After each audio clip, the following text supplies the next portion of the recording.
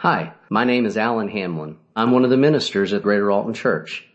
We just did a workshop on small groups. Well, the lesson that I'm about to give you here is one that I did there, but the live recording somehow got lost. And I was asked to reproduce that lesson if I could, this way. So I'm sitting in front of my computer, looking at my notes, and going to talk you through what we discussed together as a group. And hopefully it'll bless you and give you some good ideas about small groups and really what the purpose of small groups is all about.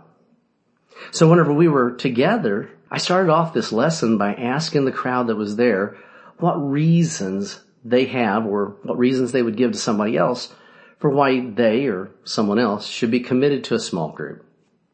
So we had this huge whiteboard, and at the top of it we wrote down reasons for being in a small group. As people from the crowd began to give answers, we wrote down the reasons that they had for being in a small group, reasons that they would tell other people they should be in a small group. Well, here's the thing. Reasons for being committed to a small group usually fall into one or possibly both of two categories: purpose and benefits. See, there's the purpose for a small group, and then there's the benefits of being in a small group. As I looked at the answers that we got from our crowd, most of the reasons that they gave really fell into the category of benefits, with just a couple of the reasons actually becoming the purpose of a small group. Where I got this idea to ask this question really came from a Google search I did when I was first given the assignment to talk about this. I typed into Google this question: why should I be in a small group? And what I got back were a lot of different articles with a lot of different reasons, and they broadly broke down into these two areas. Either the article talked about the benefits of being in a small group, or the article talked about the purpose of being in a small group. Here's the definitions that I gave to the crowd about benefits versus purpose. See, benefits, that's what you will get out of it. But purpose is what God will get out of it.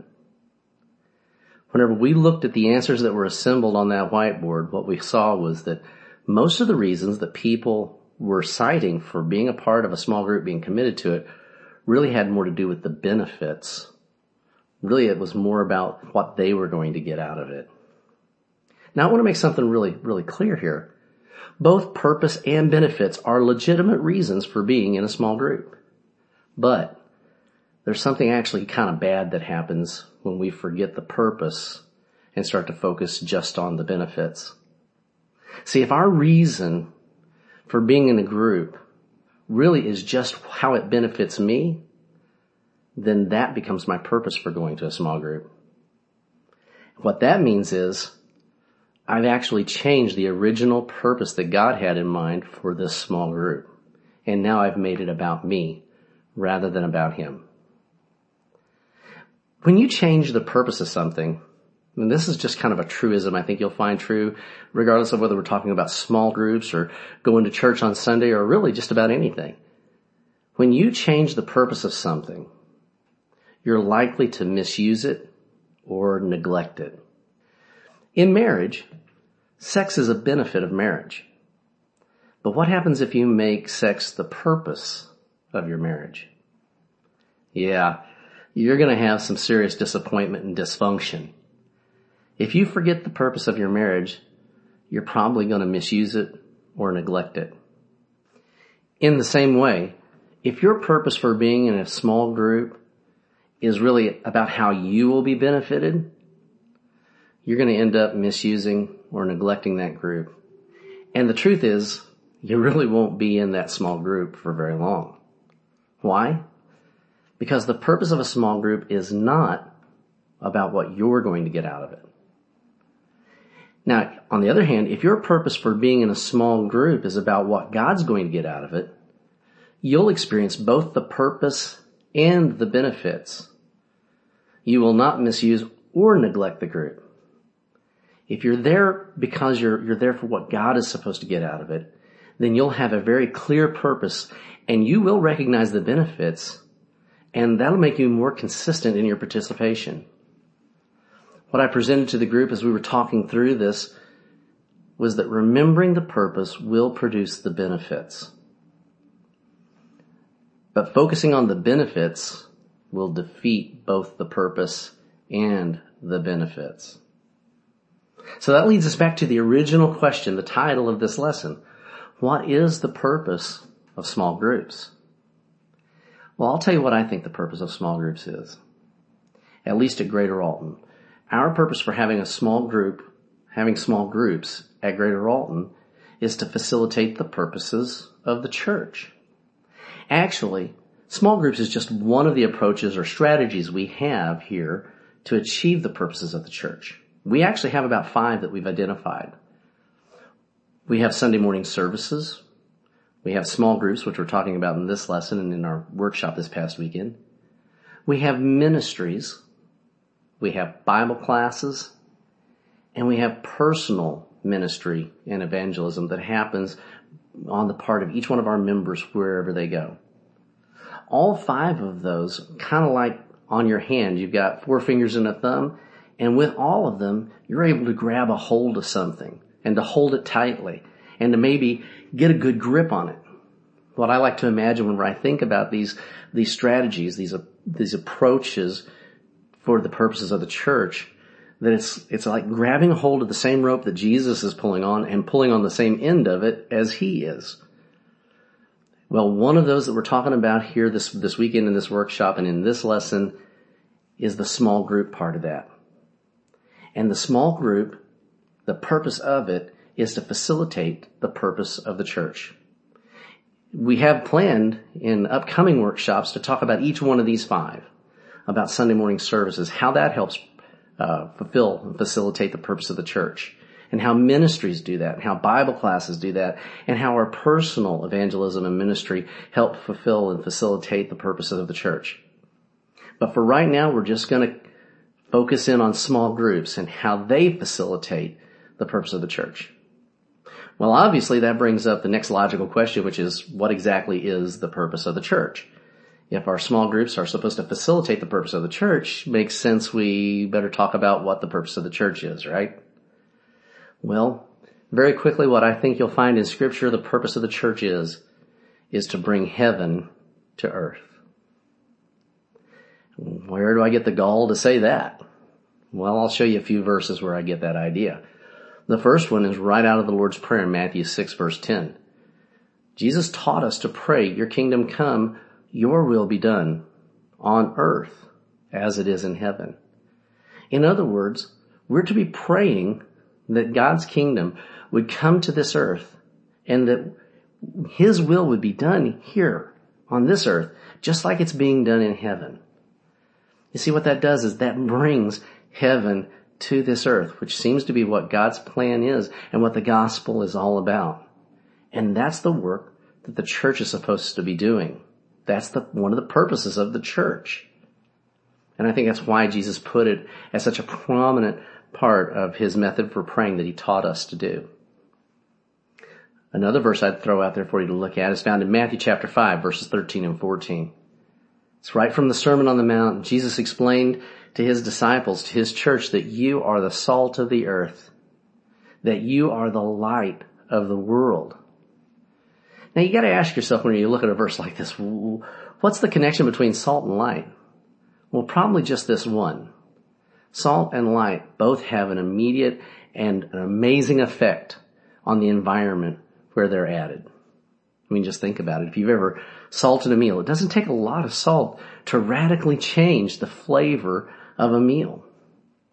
In the same way, if you've ever been on one of those cave tours where it's just completely absent of light, if someone lights even just a match, that little bit of light will push back the darkness and radically impact the environment. Well, that's what the church is supposed to be like. We are supposed to have this effect on the earth.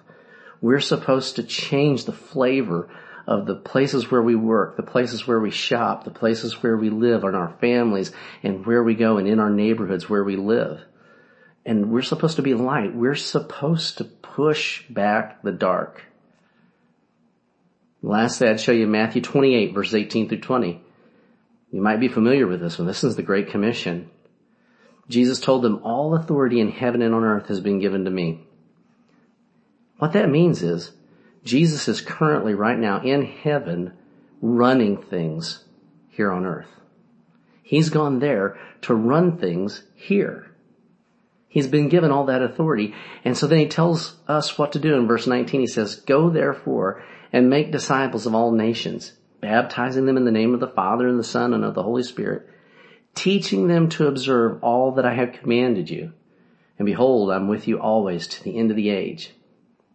See, the church is supposed to make disciples, and that requires two things: baptizing them and teaching them to observe all that I have commanded you. See, we're supposed to teach them everything that Jesus taught us, including this command to go and make disciples. And you see, everywhere there is a disciple, you have a little intersection with heaven. You have a little salt, a little light. You have a little place just where that disciple is, where God's will is being done here on earth, just like it is in heaven. And it radically changes the environment. And as we go and make more disciples, guess what we do? We bring more of heaven to earth. That's the purpose of the church, to bring heaven to earth. Now here's my question for you. Is your reason for being a part of a small group to advance the gospel and bring heaven to earth? Is that the reason for you being a part and being committed to a small group? If it's not, what is your reason? When you invite somebody else or give them the advice that they ought to be committed to a small group, what's the reason you give them? Do you appeal to the benefits that they'll get from being in that group? Or do you point to the purpose of being in that group? That we now as Christians work for God, and we are actively engaged in bringing heaven to earth, and we need each other. Will you experience benefits? Yeah, if you get the purpose straight, you will definitely experience the benefits. But if you lose sight of the purpose, you're probably not going to experience many benefits. In fact, most of the stitched in benefits of being in a small group will probably feel more like burdens than blessings and benefits. And see, here's that truth that I said earlier. When you change the purpose of something, you're very likely to misuse it or neglect it. So it is so important that when we think about our small groups and the purpose of our small groups, that we understand the purpose of the small group is to facilitate the purpose of the church. And the purpose of the church is to bring heaven to earth. So how does this happen in small groups? How exactly do small groups bring heaven to earth? Well, I want to show you one verse that I think has got several keys in it that we can look at. There are other verses that we could look at to get at it, but I want to show you this one. It's found over in Ephesians chapter 4, verses 11 through 15. It's the Apostle Paul, and this is what he wrote to the disciples that he was writing to. He said this, he says, "And he gave the apostles, the prophets, the evangelists, the shepherds, and the teachers to equip the saints for the work of ministry, for building up the body of Christ, until we all attain the unity of the faith and of the knowledge of the Son of God, to mature manhood, to the measure of the stature of the fullness of Christ, so that we may no longer be children tossed to and fro by the waves and carried about by every wind of doctrine, by human cunning, by craftiness and deceitful schemes.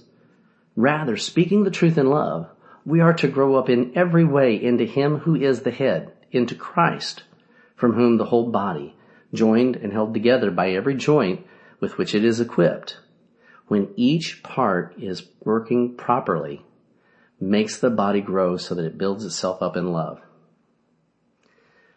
Paul wrote some big sentences, and he packed a lot of meat into this very short little paragraph. There are about 6 things that I think I can find in this verse that answer the question, how do small groups bring heaven to earth? The first one is found in verse 12. It's by equipping the saints for the work of ministry. You see, our small groups, if we stay focused on our purpose of bringing heaven to earth, then naturally we are to be in these groups equipping each other or being equipped for the work of ministry. Also in verse 12, you'll see it there that the small group helps bring heaven to earth by building up the body of Christ for the work of ministry. I mean, whenever I was a police officer as a young man, I weighed about 150 pounds. And I wasn't big enough to do the job sometimes.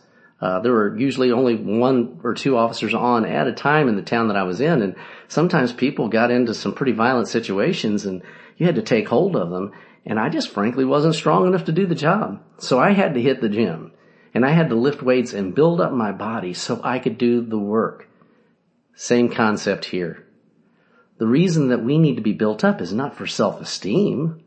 It's not about building up the numbers that come into our church buildings. It's about building up the entire body of Christ and making it stronger for the work of ministry. Number 3, small groups bring heaven to earth by attaining unity of the faith and the knowledge of the Son of God for the work of ministry. You see, all Christians have the same Father. But not all of us have actually reached this unity of faith or this unity of knowledge about the Son of God. And it's something that we really need to have and to work towards so that we can do the work of ministry. And small group is one of the places where we can look at Scripture and talk and learn and study and figure out what it is that pleases God, what it is that Jesus really wants. And we can get on the same page and we can learn to work together. I think that's what Paul means when he talks about attaining unity. And small groups are a great place for that to happen. In a large group or a large setting like a Sunday morning where there's perhaps hundreds of people gathered to hear the same lesson, it's a little tougher to dial in and to have a back and forth with the person who's teaching. But in a small group, you get the chance to ask questions and to see it put into action on a daily basis. Fourth thing I see here, how do small groups bring heaven to earth? By promoting maturity so that the church functions like one natural man, functions like Jesus for the work of ministry. Verses 13 and 15 is where you'll find that. Are you beginning to catch a theme in all these reasons and all these actions, all these how-tos? Yeah, it's all for the work of ministry. Whenever you read this verse, and I hope all the verses that you read from now on, I hope that you'll begin to have an eye for the difference between the benefits that are mentioned and the purpose.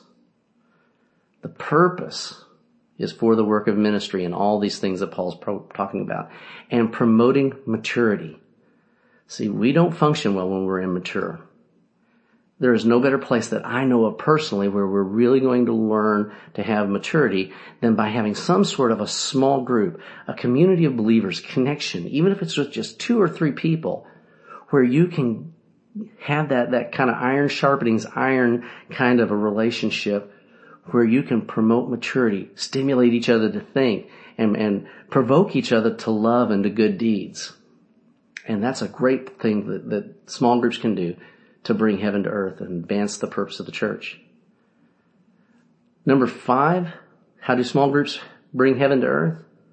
By speaking the truth in love for the work of ministry. I've seen people use this verse, speaking the truth in love, to say things that really didn't amount to a whole lot of love. It was more trying to browbeat somebody into doing something they thought they should do or to stop something that they thought they shouldn't do. And sometimes what they said was love was just hateful. It wasn't always so that the work of ministry could be done. But it is supposed to happen. We are supposed to speak the truth in love. And sometimes the truth it's going to sting a little bit. And the motive of love, the purpose of working in the ministry, sometimes lessens the sting, but sometimes it still hurts to hear the truth. But it's made much easier to take the truth from people that you are connected to, that know you, that you know they've got your back. They know they want to help you please Jesus, rather than to hear it from a pulpit or a stranger. Those methods don't work very good. But in a small group, telling the truth in love really does help to equip us for the work of ministry. And lastly, find this in verse 16. Small groups help bring heaven to earth by helping each part learn to work properly in the work of ministry. You see, we're supposed to be one body. We're currently in a lesson series called Me to We. And what we're talking about in this lesson series on Sunday mornings at Greater Alton is that we have to lose this me, self-I focus that is so natural in our society and learn to see ourselves as something that's much bigger, that we're a part of we. We're a part of the Lord. Not just our church, but all churches, all Christians everywhere. The vision that Paul has that he's telling the Ephesians is that we would all learn to work together like one body to bring heaven to earth and do the work of ministry. What is the work of ministry? In a nutshell, ministry means service. It's about learning to serve Jesus. See, in Matthew 11:28, Jesus said this. He said, "Come to me all who labor and are heavy laden, and I will give you rest. Take my yoke upon you and learn from me, for I'm gentle and lowly in heart, and you will find rest for your souls. For my yoke is easy and my burden is light."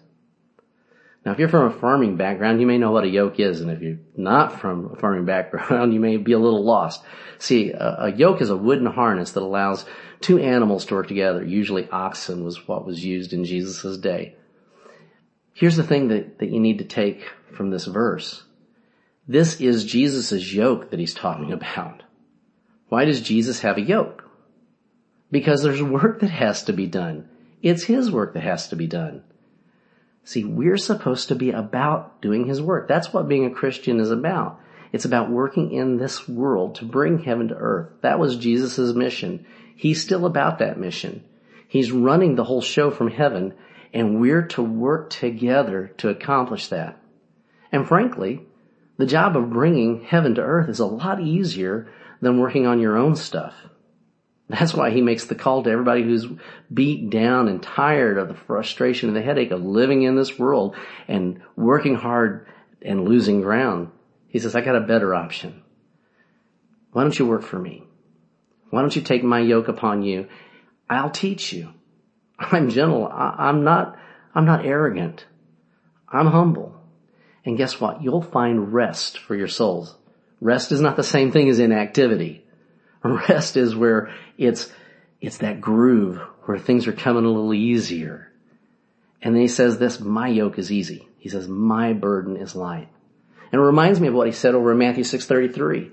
He said, seek first his kingdom and his righteousness, and all these other things will be given to you as well. You know, one simple way of understanding what he said there is, look, you work on my stuff and I'll work on yours.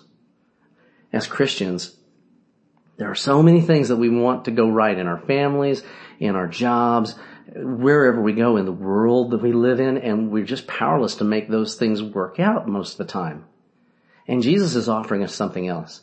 He's saying, listen, I'll work on all that stuff that you can't do, but what I need you to do is to work on my stuff. In John chapter 4, verses 35 through 38, Jesus talked there, he said, look, the fields are white for harvest. In verse 38, he says, I sent you to reap that which you did not labor. Others have labored, and you have entered into their labor. See, the time to work for Jesus is now. He started off that verse by saying, don't you have a saying? The saying is that, aren't there yet 4 months before the harvest comes? And then he says, look, I'm telling you, the harvest is here. The time to work is right now. Harvest isn't 4 months away, metaphorically. Right now, this world is ripe to hear the gospel, to get a taste of heaven in the age to come, and to choose whether or not they want to be a part of it. And there are people that are just waiting for a legitimate chance to say yes to Jesus. We're supposed to work those fields, the places where we live, where we work, and where we go. The hard work of bringing salvation to the world has already been done. Jesus took care of that. We're just to go and gather the harvest. But learning how to do that, how to live as salt and light, that takes some equipping. And that's the purpose of our small groups, is so that we can be equipped to do this work for Jesus that he has purchased us for, that he's graciously allowed us to partner with him in. Well, I hope that these thoughts in this lesson have stimulated you to think. And I hope that you'll begin, as you look at everything that you do, that you'll look in terms of what's the purpose? Is it the purpose that I'm after, or am I just after the benefits? There's one final verse that I want to show you of a man who really looked for the benefits and not just the purpose. You'll find it over in Matthew 22, verses 11 through 14. It's a parable about a king who had a wedding banquet and he invited people too. It says this, Jesus said, "When the king came in to look at the guests, he saw there a man who had no wedding garment. And he said to him, 'Friend, how'd you get in here without a wedding garment?' The guy was speechless. Then the king said to the attendants, 'Bind him, hand and foot, and cast him out into the outer darkness. In that place there will be weeping and gnashing of teeth, for many are called, but few are chosen.'" See, what I think we've got going on there, at least one of the elements that Jesus is pointing out here, is you've got a guy who wanted to come to the party. He wanted to sit at the table. He wanted to eat food from this king, but he didn't care enough about what the king was doing to dress appropriately. All throughout Scripture, garments are usually associated metaphorically with our actions, our righteousness. See, this guy wasn't dressed right. He wasn't dressed in robes of righteousness. He didn't care about being dressed in robes of righteousness, apparently. He was just there for the benefits. He forgot the purpose. And the result was he got tossed out. Here's the thing. If we make small groups about the benefits, we will not end up being dressed right for the banquet that we've been invited to. Don't let that happen to you. I want to urge you, beg you, implore you to be equipped. Now, if you can find that a way of achieving that purpose other than a small group, then God bless you, go for it. But I know personally from personal experience, that being in a small group of even just 3 or 4 people that are clearly pursuing the purposes of Jesus and His church, that's where I've grown the most and experienced the most equipping for the work of the Lord. I hope this lesson challenges you and blesses you, and thanks for listening.